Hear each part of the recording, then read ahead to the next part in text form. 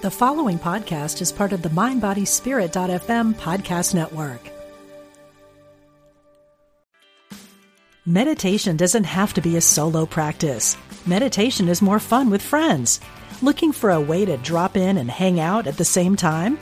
Join us online at Omega Institute for a meditation party with self-proclaimed meditation nerds Dan Harris, host of the 10% Happier podcast, Sebene Selassie, and Jeff Warren. This 3-day retreat will stream live from Omega's Hudson Valley campus May 17th to 19th. Don't miss the party. Reserve your spot at eomega.org/party today. Greetings, friends. I'm Jim Blake, CEO of Unity World Headquarters. From all of us at Unity Village, we wish you a joyous and blessed holiday season. May this time of year for you be filled with magic, miracles, and unending peace. Namaste.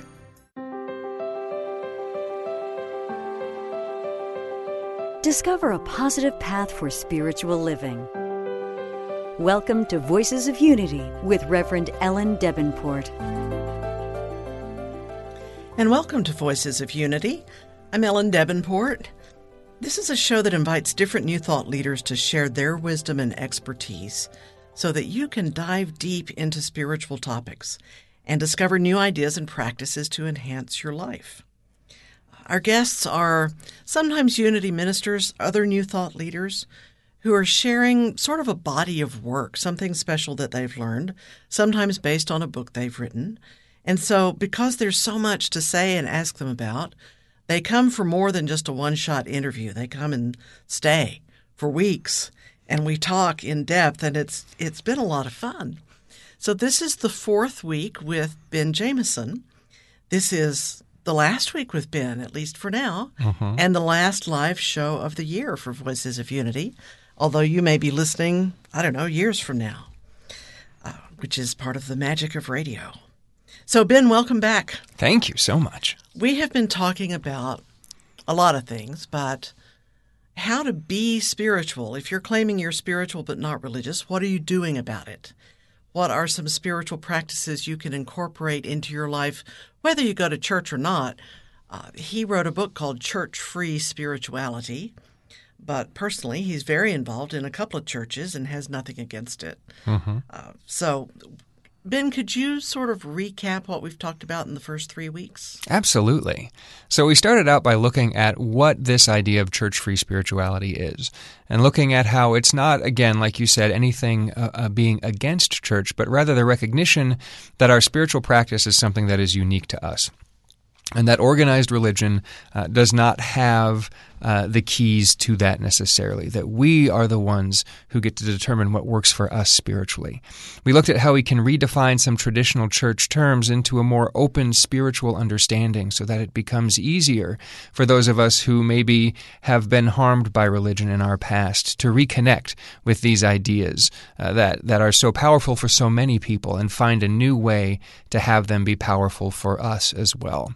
We took a look at a bunch of different spiritual practices. We've talked about love as a spiritual practice. We've looked at meditation and affirmative prayer and affirmations. We've looked at gratitude. We've looked at compassion. There's so many more spiritual practices that we can dig into. Of course, each of those could have been weeks on their own looking at those different ideas. So that's been a rough, quick nutshell of the first 3 weeks, getting some understandings on how we can begin to practice those ideas. We also looked at what consciousness is, how consciousness creates our experience, that everything that we've ever said, thought, felt, or done sort of creates this filter of perception through which we see the world, and that our spiritual practice is about cleaning that filter. It's about changing our perception so that we see the world in a more enlightened way, as we recognize the enlightened state that we always and already are to begin with. Wow. So you can tell these first 3 weeks have been sort of a Swiss Army knife of spiritual practices that can be used anywhere and for anything. And there's more to come. So what's on tap for today? Well, today I thought we'd look at spiritual education as a spiritual practice. That's one thing that is often overlooked and not really, when we do look at it, it's not something that is often categorized as a spiritual practice. Mm-hmm. So I wanted to take a little bit of a dive into that. And then we would be remiss if we didn't look at some of the shadow sides of spirituality and spiritual practice and the New Thought philosophy. So we'll look at some of the ideas around responsibility and authority. We'll look today at metaphysical malpractice or metaphysical guilt, and then at acceptance and how those three things relate and how we can use those ideas to really help when, because if we engage in a spiritual practice, our stuff is going to come up. Mm-hmm. That's the point of a spiritual practice. So if we're aware of what that's going to be like, if we have these mindsets that will help us to be successful, when the rubber meets the road, when the guck starts to rise, that can be very helpful in feeling successful with our spiritual practice and continuing to grow and develop. Guck, an official spiritual word. Yes. G-U-C-K? Guck. Okay. Guck, muck, gack. The guck starts to rise. But yes, in ministerial school, we called that the hidden curriculum. Mm-hmm. You were coming, you were doing all this spiritual education, which can be a practice. I'm glad you brought that up. And all your stuff is in your face. Mm-hmm. And they called that the hidden curriculum, and it was different for everyone. Whatever you needed to become aware of. I mean, we ask for all this awareness and awakening, and and then you get it. Yeah, sometimes what we see in ourselves is just not pretty. So start with spiritual education. Sure. So just taking classes? Well, that is one aspect of spiritual education. So spiritual education, again, as we went previously and we talked about spiritual practices generally and indicated that really anything can be a spiritual practice when you bring the intention of having a spiritual experience through it. I think the same thing can be said of spiritual education. They can be very similar. We can observe dogs playing at a dog park and learn spiritually from that. We can be educated by how they relate to each other. Spiritual education is often classes, yes. Spiritual education is listening to Unity Online Radio. Mm-hmm. Spiritual education is finding books that you like. Spiritual education is finding that spiritual community and having your Sunday services and those talks that can help to inspire and bring about new ideas. The thing about spiritual education is that so often it's something that is hit or miss.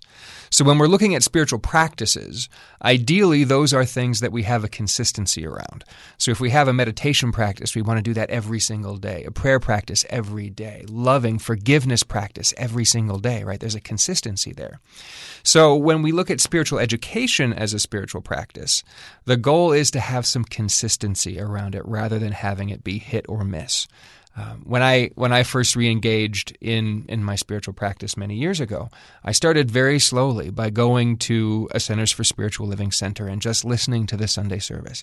And for me at that point in time, that was great education. Mm-hmm. It was a reminder of what I already knew, but I was getting a lot out of it. And then one day the minister said, if you really want your life to change, jump into a class. Because when we jump into a class, when we engage with something, Sunday services are great, and it can often become that vain repetition that is talked about in the Bible, where we just go because that's what we do on Sundays. And we go and we sit there, and it's more social than it is necessarily educational. Right. So when we jump into a class or listen to a radio show or read an amazing book like Church Free Spirituality, and we do that with the intention of learning, that puts our energy into this idea of personal growth, this idea of expanding our awareness. And so we get more out of it. You get in, you get out what you put in, basically. So the more effort, the more attention, the more time that we put in, the more we're going to receive from it. So when we look at spiritual education, how can we be consistent in it?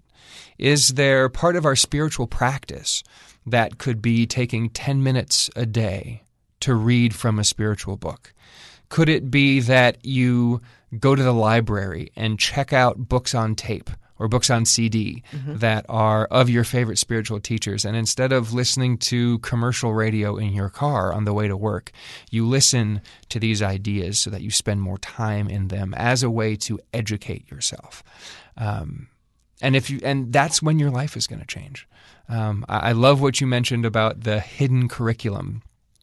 It's a common idea, but in spiritual psychology, the main viewpoint is that this earth is a school. Mm-hmm. We come in to be educated. We each have our own individual curriculum, and the goal is not to change the school. The goal is to graduate, right? So we graduate by learning the lessons that are there for us to learn. That also means that spiritual education can come in the form of our difficulties and our struggles and our pains and our fears and our doubts. If we are willing to look at them, to have that compassion for ourselves like we talked about last week, to be able to sit in the midst of that discomfort and ask the question, why is this here? What is this serving me? How is this growing me? Mm-hmm. And be willing to face that and apply things like forgiveness, like contemplation, like compassion, like loving, like affirmative prayer to help work through what those issues are and to learn from them. But I also like that you mentioned our education can come from dogs in the park. Absolutely. So many people learn about unconditional love from their pets. Mm-hmm. And so that would be spiritual education. Absolutely. I'm glad to know it's that broad. Absolutely. I think it is incredibly broad. Any experience that you have can educate you. I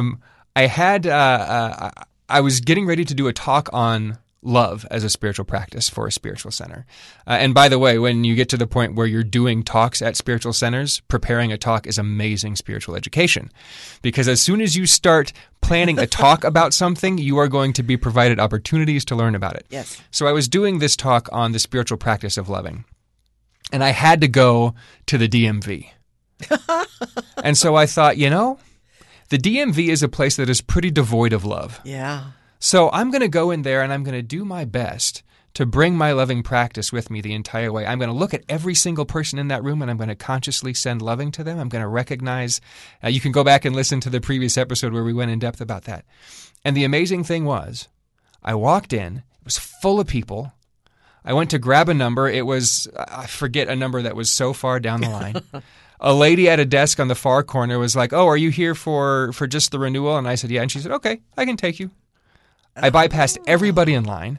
I got done, I was in and out in 10 minutes. And the time that I was waiting, that little bit of time that I was waiting, it was all spent loving everybody in the place. It was the most delightful experience in the DMV I've ever had, and how educational when you experience what the practice of loving can do at a place like the DMV. Mm-hmm. I did the same thing with jury duty. Oh my God. Completely shifts the experience. I learned so much about love in myself because I brought loving into where loving didn't seem to be present for most part. Spiritual education. Interesting. Okay. So spiritual education can just be putting into practice or can be experiential. Right. Absolutely. Yeah. Experiential education is one of the best forms of education. Mm-hmm. You can read a book about acting, you can read a book about construction, you can read a book about martial arts or spirituality, and that's great, but you really learn by doing what the book says. Right.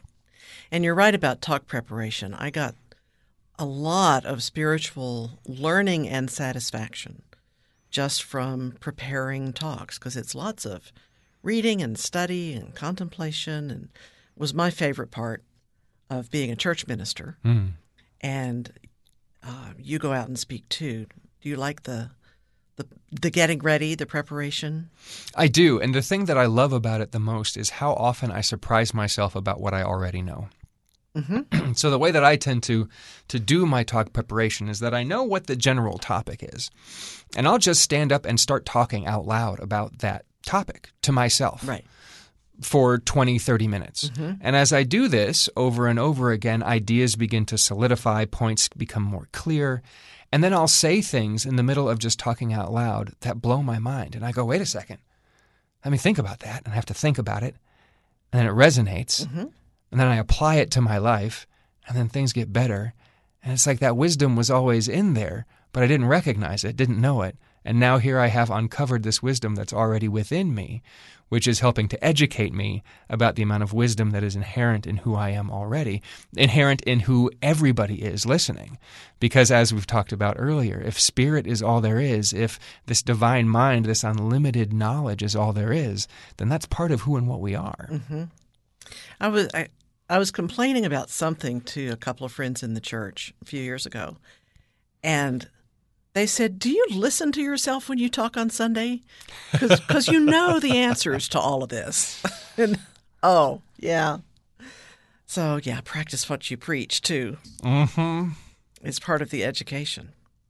So what did you mean by the shadow side? I don't want there to be a shadow side. So the shadow side is, there's a lot of different ideas about what it is, but it's basically, it's the aspect of whatever group or ourselves, that aspect that we don't like to look at, that aspect that we, that can be damaging, that aspect that can be a hindrance for our experience. It would be the part of us that likes to metaphysical malpractice, for example.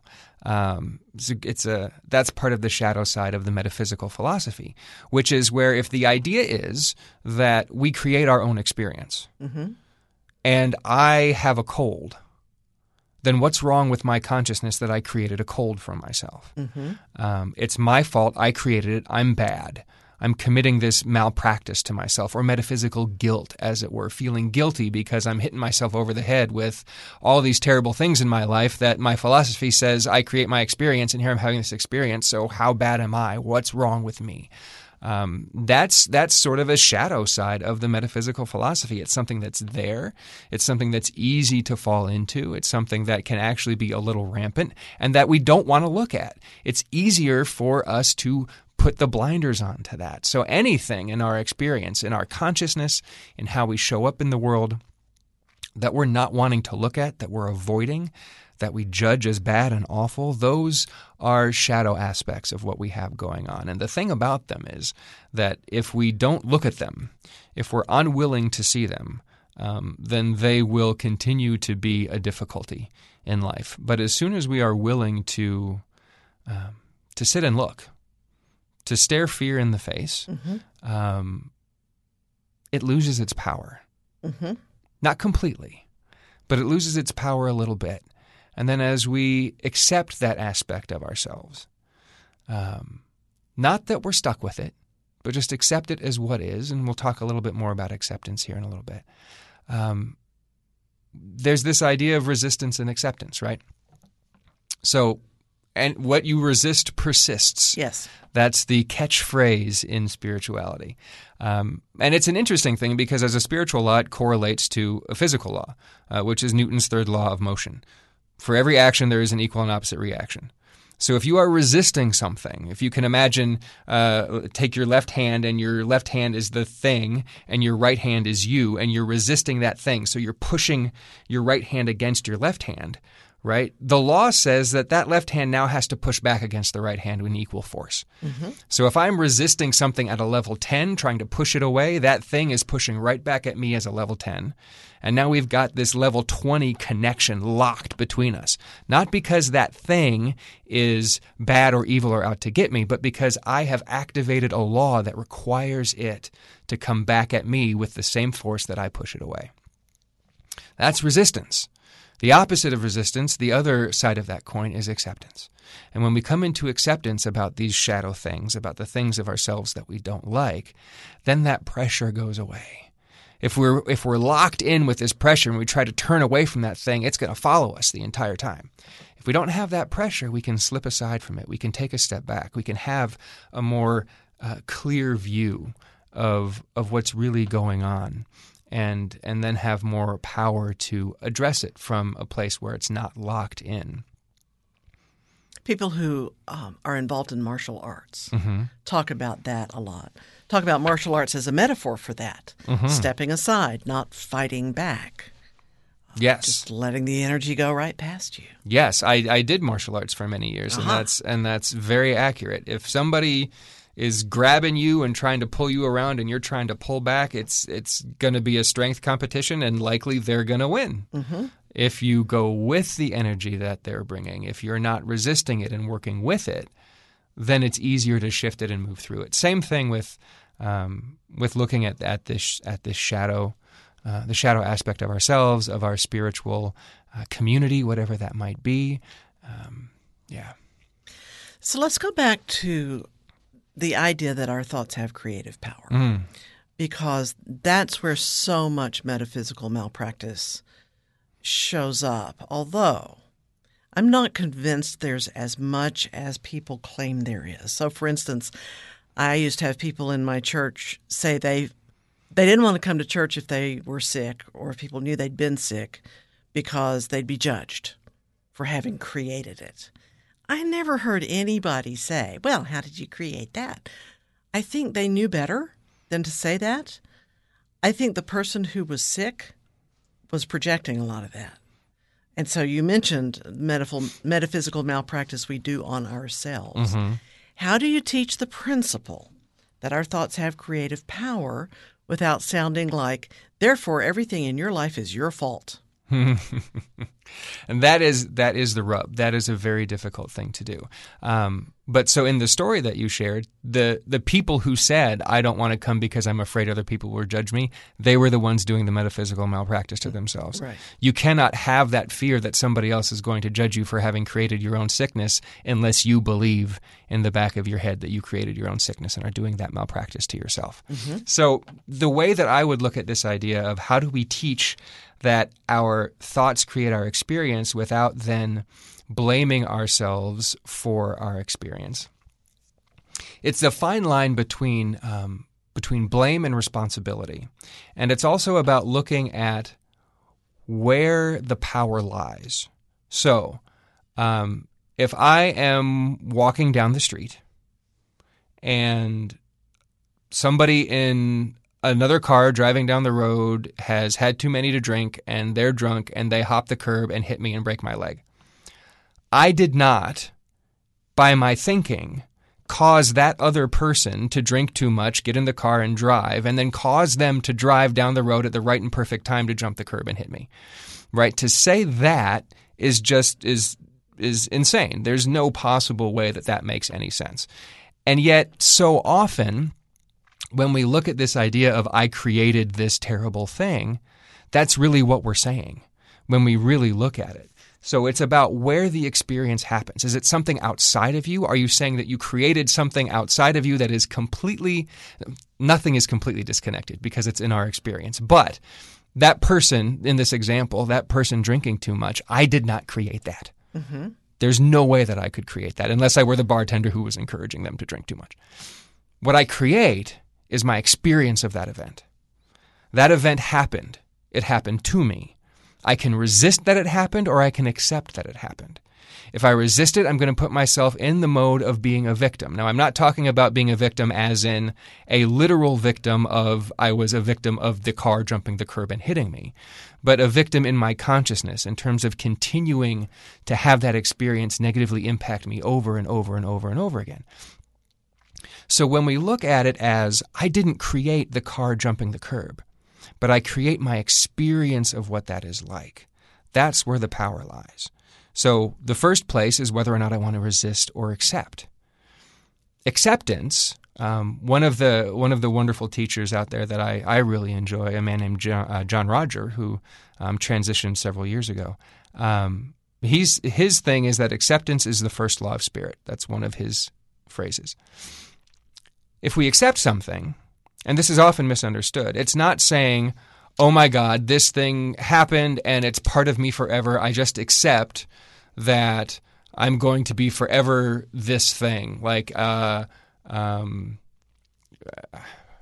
pick anything. Like, I lost a job, so I'm just a person who loses a job. I accept that I lost this job and that I am a person who loses jobs. That's just who I am because I have to accept what happens because that's part of the spiritual practice. It's not about accepting something and, again, making ourselves a victim of that thing over and over again. Mm-hmm. It's saying, I accept that this is in my experience right now. Resisting it doesn't change the fact that it's there. Nothing changes the fact that it's there. So when we come into acceptance and say, this is my experience now, it's not my experience forever, but since it's here now, what do I want to do with it? So that, I think, is the first step in how we say we create our experience but then don't have that guilt about it. The experience happens around us. We have no authority over the things that happen around us. We have authority in our own consciousness. So when we accept that this is in my experience. We can then decide how we want to relate to it. And that's where the real power comes in creating our experience. So, okay, so this happened. This car jumped the curb and hit me and broke my leg. So now I'm going to have to deal with a broken leg. I'm going to have to deal with the insurance. I'm going to have to deal with all of this stuff that's going to come out. Do I want to be stressed out about that, or do I want to just handle it? If I choose to be stressed out about it, I can do that. And then I am creating the experience of stress and overwhelm on top of a situation that doesn't need any more. And that's not about blaming myself, but that's about recognizing what I'm doing. And then I can make a shift. When I recognize it, I'm so stressed out about this stuff, I'm putting way more pressure on myself than I need to, I can just handle it. If I stop resisting it and just handle it, it'll get handled. If our perspective is, how am I going to learn from this experience?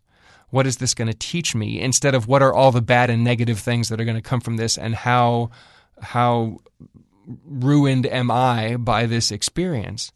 That's going to create how we experience the circumstances around us. So again, I think the part where we get in trouble, where it becomes easy to go into the metaphysical malpractice, is when we take responsibility for things that are not ours to take responsibility for. If I have an asthmatic condition and I'm making myself responsible for it, well, do I work in a coal mine? Do I live in a highly polluted area and breathing pollutants all the time? Okay, well then maybe I want to adjust those things and see if my asthma shifts. Those may be things I'm responsible for. But having asthma, because for whatever reason, is not something that we are responsible for. How we relate to it is what we're responsible for. The issue is not the issue. How we relate to the issue is the issue. Your timing is so good. It's time for a break. Yeah, there's always more to talk about. My mind is full of ideas. So we will be back with Voices of Unity and Ben Jameson. Please give us a call if you're listening live on December 11th, 816-251-3555. We'll be back after these messages.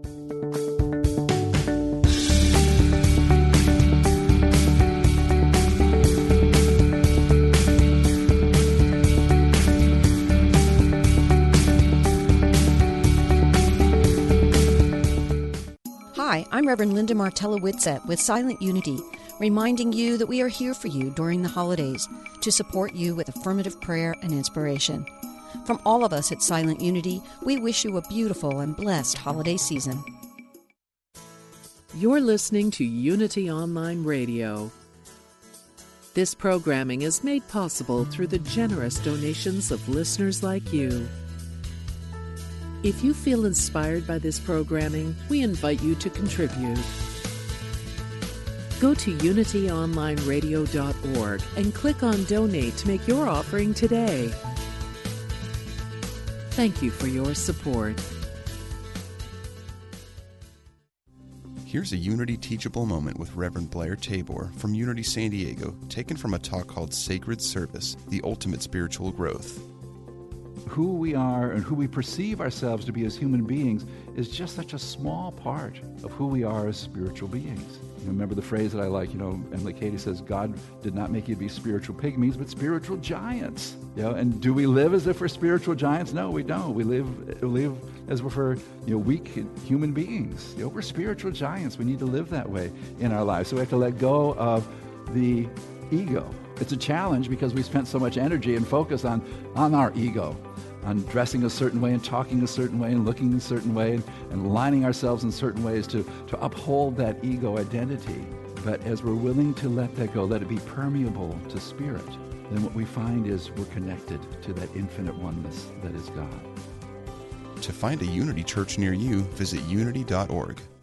I'm Reverend Linda Martella Whitsett with Silent Unity. While the holiday season is a time of joy, it can also be a time of sorrow or loneliness. Silent Unity, our 24-hour affirmative prayer ministry, is here for you. We pray with everyone, including and beyond all faith traditions. Call 816-969-2000, and a prayer associate will answer your call and pray with you. Then keep you in continuous prayer for 30 days. Call today or reach us through the YouPray app. Happy Holy Holidays. What if you could start each day with a positive outlook, remembering you are a divine expression of God? Daily Word is a booklet of daily devotionals offering positivity that's downright contagious. With a print subscription or by email, you can pause to reflect on how to practice spirituality in your human experience. Reading Daily Word takes about a minute a day, so you can feel uplifted every morning. Visit dailyword.com to subscribe. If you have struggled with low self-esteem and body acceptance, it's time to experience radical self-love with Dr. Ramdesh and the Body Temple. Every Thursday at 4 p.m. Central, Ramdesh guides you to live a more empowered life. Gain a deeper love and acceptance of yourself through yoga and meditation techniques. Listen in as fascinating guests join the show to share their wisdom and help you on your spiritual journey. Join the show with your question or comment here on UnityOnlineRadio.org. Call now with your question or comment.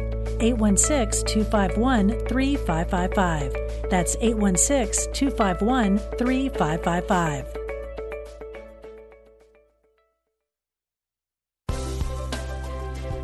Thanks for joining us. Welcome back to Voices of Unity with Reverend Ellen Debenport. We are back with Voices of Unity, talking again to Ben Jameson. This is his fourth week on the show, and it's really been interesting. We've just been talking about an array of spiritual practices that you can use with or without a church community. His book is Church Free Spirituality. And you said someone who heard this show has now discovered your videos. Yes.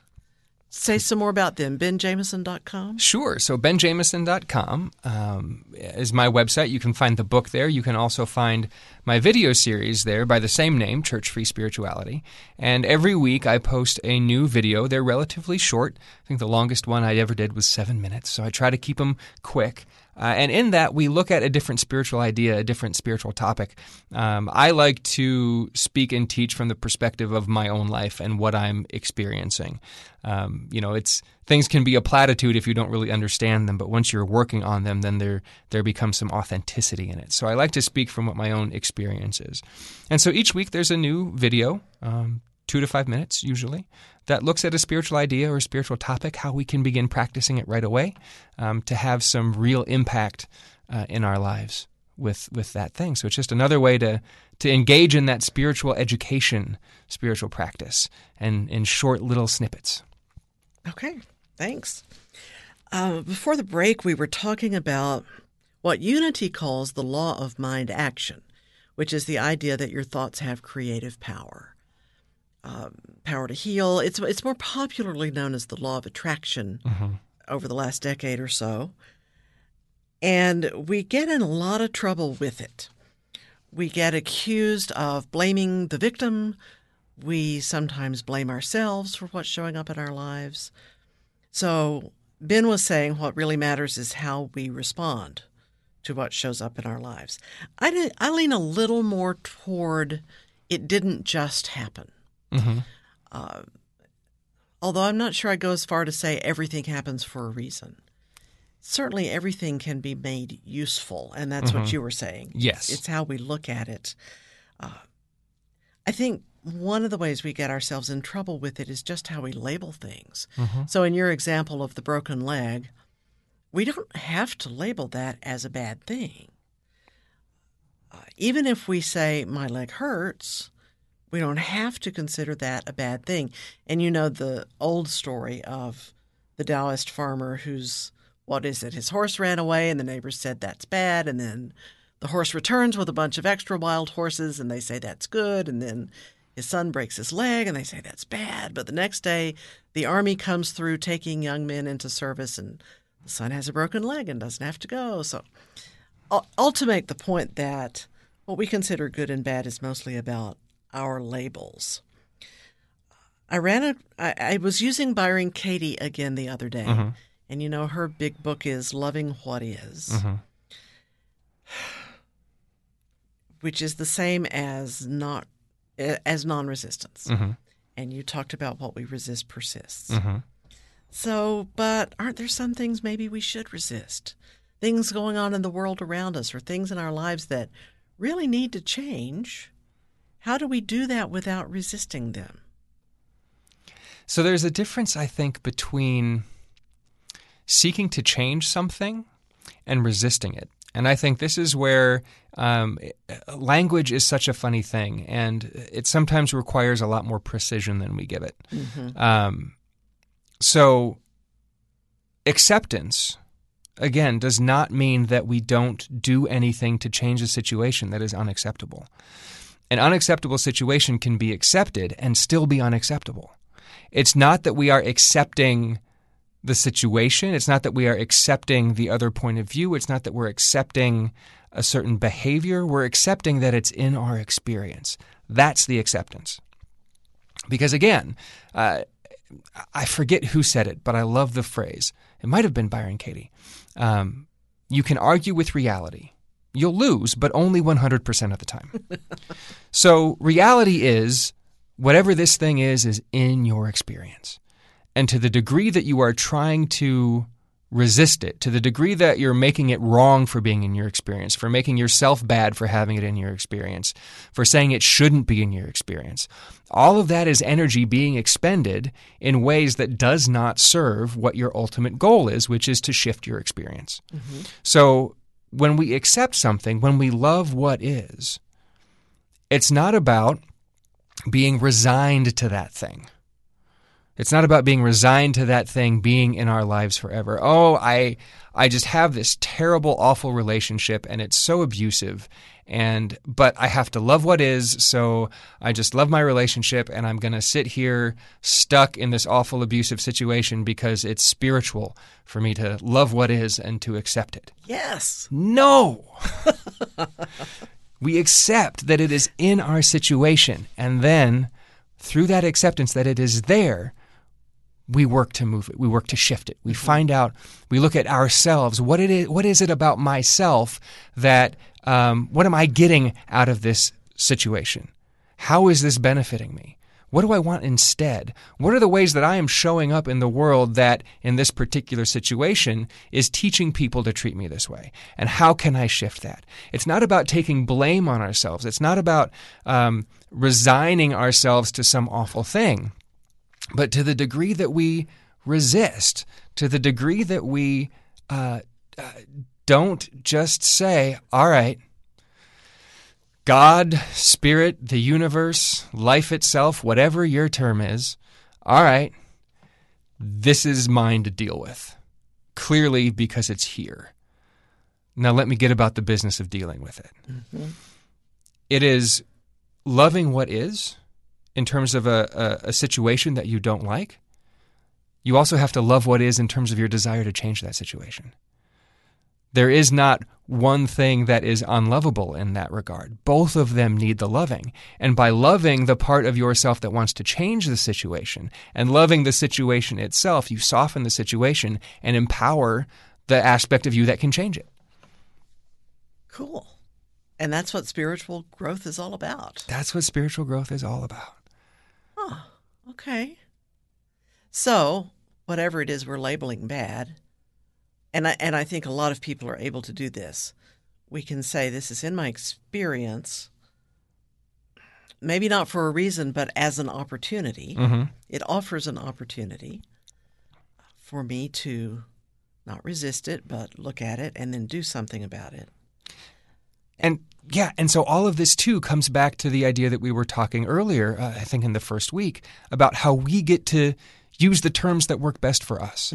So if what works best for me is this opportunity is here and I can learn from it, or this is here for a reason. If this is here for a reason, makes me feel icky and disempowers me, don't use that. But if this is here for a reason, empowers me to go after the growth, then use that. If a physical illness or an injury or something that is pretty extreme, if the idea that you created that disempowers you, then it's not about how it got there. It's about what you want to do with it now that it is. If the idea that you created it empowers you to change it, then absolutely take on that idea. There is no requirement to look at this in any particular way other than the way that works for you. If we take something on that does not work for us, then that's just silliness. Well, but back to metaphysical guilt. I think a lot of people don't feel they have permission to just take on what works for them or even use the words that work for them. So some people will call this sacrilegious. Oh, boy. But if God is all there is, then I am that. And so everybody listening, by the voice of God, you have full authority and permission to choose what works for you. Whoa. All right. You heard it here. And say it for yourself. God is all there is. That means God is what I am. So by the voice and the authority of the Christ presence as me, I can choose what works for me and get rid of what doesn't. Because it's all God anyway. Because it's all Whatever God anyway. I choose is divine. Absolutely. Absolutely. Okay, but what about the people who behave really badly?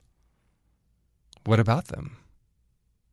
They're divine just as much as you and I are. They are, but what they're choosing may not be considered divine. We're back to labels, aren't we? Well, and that's where our work is. It's so easy from, we've got this very limited perspective. We've got our human sense perspective, our ego consciousness perspective. And I'm not one of the people who advocates killing the ego and that the ego is bad and all of that. The ego is necessary to survive on the planet. Right. It's about putting it in its right place. But we have a very limited perspective. So it can be difficult for us to see all of the different machinations, all of the different pieces and cosmic tumblers that are moving to have a certain thing be a certain way. This is back to that idea of acceptance. If we had all of the information, which we have access to, we just haven't really put the work in to get that, we would absolutely choose exactly what's happening.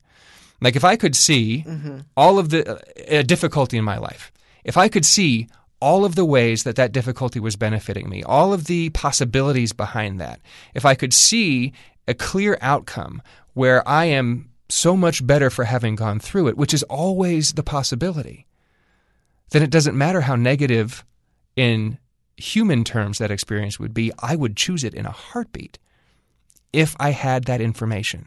So part of this acceptance thing, about accepting what is, again, not being resigned to it, is about saying, I don't have all the information here.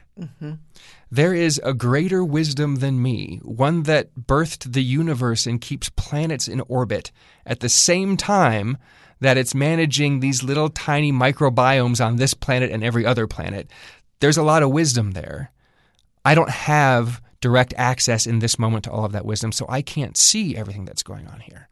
Right? So in that case, I'm just going to step back. I'm going to trust that there is an intelligence greater than me orchestrating this, and that if we say, as Unity's basic principle number 1 does, God, the good omnipotence, all-powerful good, available everywhere all the time, not guaranteed, but available, then I can go for that because I'm accepting that what is, it's in my experience for a reason. It's in my experience, so what do I want to do with it? How can I learn from it? Whatever the way is that works for you. And then going after that. Going after the growth, going after the learning, not being focused on all the negative outcomes, but how this is going to benefit me. I find that very empowering that I don't have all the information. Although I love information, I always want more input. But particularly where other people are concerned, when we see them suffering, going through a hard time, someone's child is addicted to drugs, or just any experience they're having, it really helps me to remember I don't know their soul's path. I don't know what or whether they chose some of this before they came in for a perfectly valid reason. I do know that a lot of people who've had near-death experiences or awakening experiences say, oh, it's all perfect. And I have not had that experience myself. I'm still very much in labels most days. But I'll take their word for it, that things really are fine the way they are. Yeah. Not having all of the information ignorance is bliss, right? So that's it's really frustrating to be ignorant. But like you said, when you talk about, seeing other people in suffering and not knowing really what their curriculum is. We started out talking about curriculum, right? We don't know what that experience that it has for that person. And so for us to then in our consciousness label it wrong, for us to pity, for us to try to remove that situation from them because we label it bad, is potentially getting in the way of their learning and growth. And that's when we come back to that topic of compassion that we talked about before. Beloved, this suffering, I don't like to see you in this suffering, and yet I don't know what it's there to do for you. So I'm just going to love you in the midst of your suffering and hold for you that you receive the greatest good out of this. Now, how can I support you in working through this suffering rather than taking it away from you? Right? That's a very compassionate way to be with somebody. And the thing is, we're making up stories all the time anyway. Right? So I was reminded when you were talking about that, one of my favorite examples is when we get cut off in traffic and get upset because this person is cutting us off and driving terribly. We don't know why they're doing that. We're making up a story that they're just inconsiderate and a jerk and deserve our scorn. Right. But it could just be as likely that they have a loved one in the hospital and they are rushing to the hospital for that loved one. We make up the story. So we might as well make up a story that fills us with love and compassion and encourages us to send a blessing to that person, rather than one that encourages us to send a curse to that person, which is going to make it as far as our windshield and then bounce right back in our face. And even if they are a jerk driving badly, if we knew their whole story, we would still have compassion. Absolutely. For them. Absolutely. Yeah. You do a lot of spiritual work in the car. Well, we spend a lot of time in the car. We do spend a lot of time in the car. We have exactly 10 minutes left. So let's talk about spiritual communities, because your book title, Church-Free Spirituality, which I said in the beginning is one of the all-time great book titles, and I wish I'd thought of it, is not meant to imply that you should just be out there on your own. Correct. Okay, so if church is not your thing, 11 o'clock on a Sunday morning, sing, pray, listen to a sermon, what else is there? So there are a lot of different opportunities for spiritual community, but I think first it's good to look at why we have a spiritual community. Okay. So the importance of a spiritual community is that if our spiritual practice is about learning and growing, the spiritual community supports us in that. Where two or more are gathered, right? There's a very biblical quote for you. Where two or more are gathered in my name, there I am amongst you. Whatever, I forget the exact quote. When you're with somebody else or with multiple people and you're all working towards the same goal, when you're all working on spiritual practice and spiritual growth together, your efforts support the others in that group and the others in that group support you. I may see somebody may share an aha moment, some wonderful thing that they learned, and that'll cause something else to click in my experience. So the support that we receive from a spiritual community in doing our own work and the spiritual education that we get from simply being around like-minded people is so supportive in our own spiritual practice. So what defines spiritual community? You can absolutely have a spiritual practice in a religious community, right? Your typical Sunday experience. Right. There are spiritual communities who function like church services but are more spiritual than religious. Unity is one of those. Centers for Spiritual Living is another. There's many independent New Thought organizations that have that same format but more of a spiritual focus rather than a religious focus. Unity Online Radio is a spiritual community. You go in those message boards, you make comments, you talk to other people there, you create a spiritual community for yourself. Book study, book clubs can be spiritual communities. Create a spiritual community for yourself by reaching out on Facebook to your friends saying, hey, I want to read this book. Anybody interested in reading this book? Let's create a closed Facebook group and we'll just read this book together and we'll discuss it. That then becomes a spiritual community. YouTube is a spiritual community.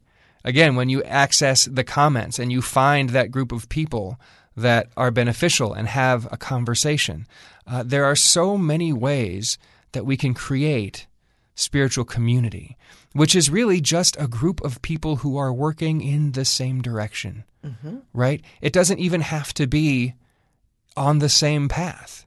My wife and I have slightly different spiritual paths, but we support each other in that. We're our own spiritual community. You could have, a Muslim and a Hindu and a Jew and a Christian and an atheist and a pagan all come together in a spiritual community and have that interfaith experience, be supportive. So spiritual community is something that, again, it's so easy to try to do this all on our own. And for a long time, for me, that's what I needed. I needed that sort of closed off, almost like hermit-like work inside of my own self experience. But then the time comes when we need to share that with others, when we need inspiration, we need that encouragement. So spiritual community is where we get that. And like everything that we've talked about, we should not put limits on what spiritual community can be. So spiritual growth is ultimately an inside job, but you don't have to do it alone. Yes. And what I've noticed is that a lot of people resonate with spiritual communities that were not the ones they grew up with. So a Sangha. Where I lived in Texas, there was a Hindu temple nearby. And there were some people who would bounce back and forth between Unity and the Hindu temple. And so wherever you find it, but I love that it can be a book club or a Facebook group as well. So we keep coming back to the intention with which you do it. Like Brother Lawrence washing dishes and making it a meditative experience just because of the thoughts he was thinking while he did it. Yeah. Classes are great spiritual communities.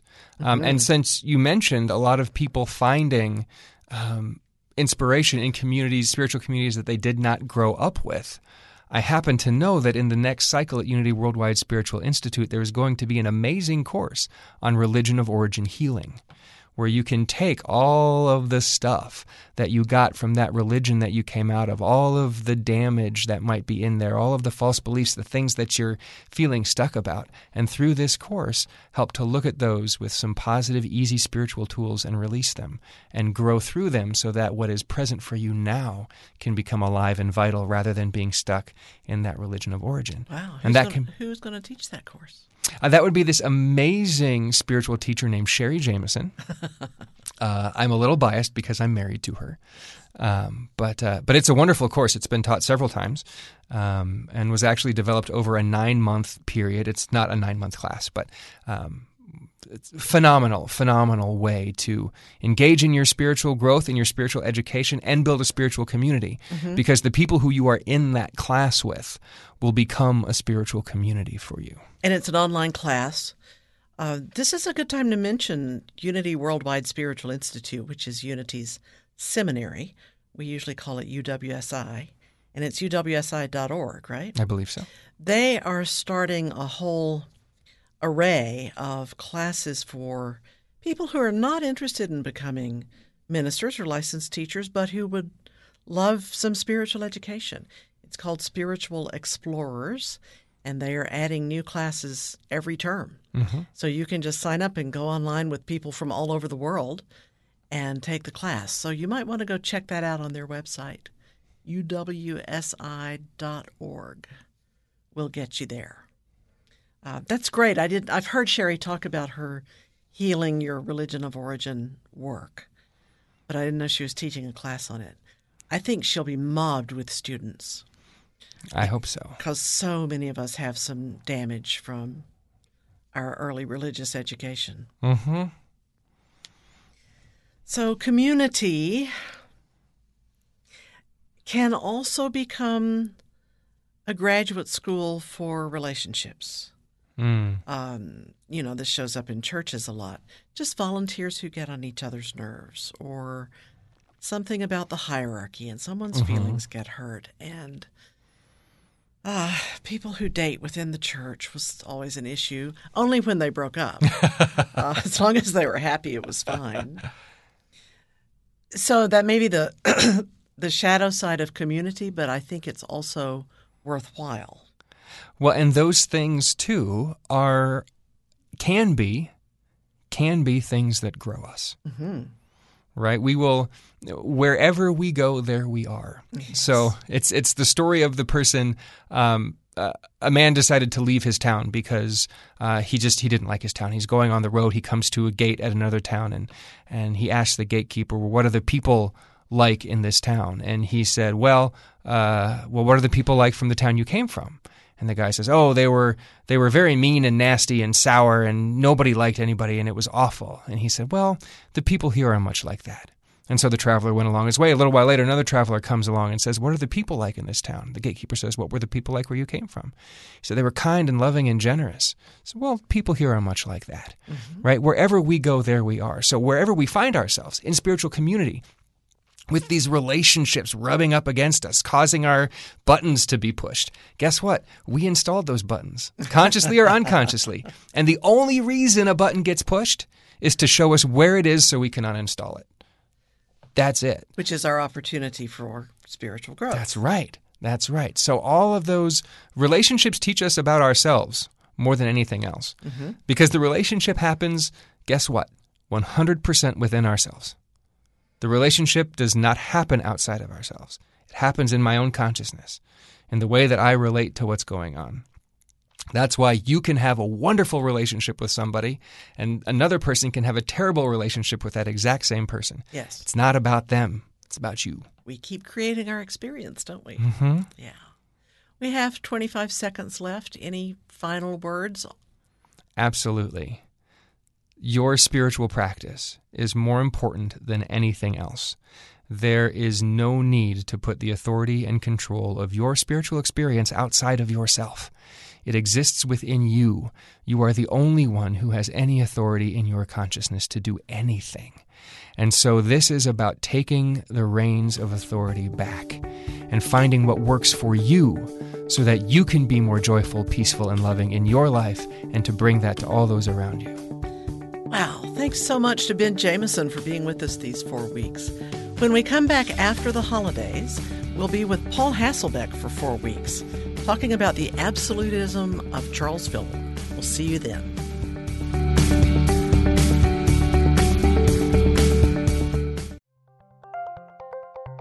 Thank you for listening to Unity Online Radio, the voice of an awakening world.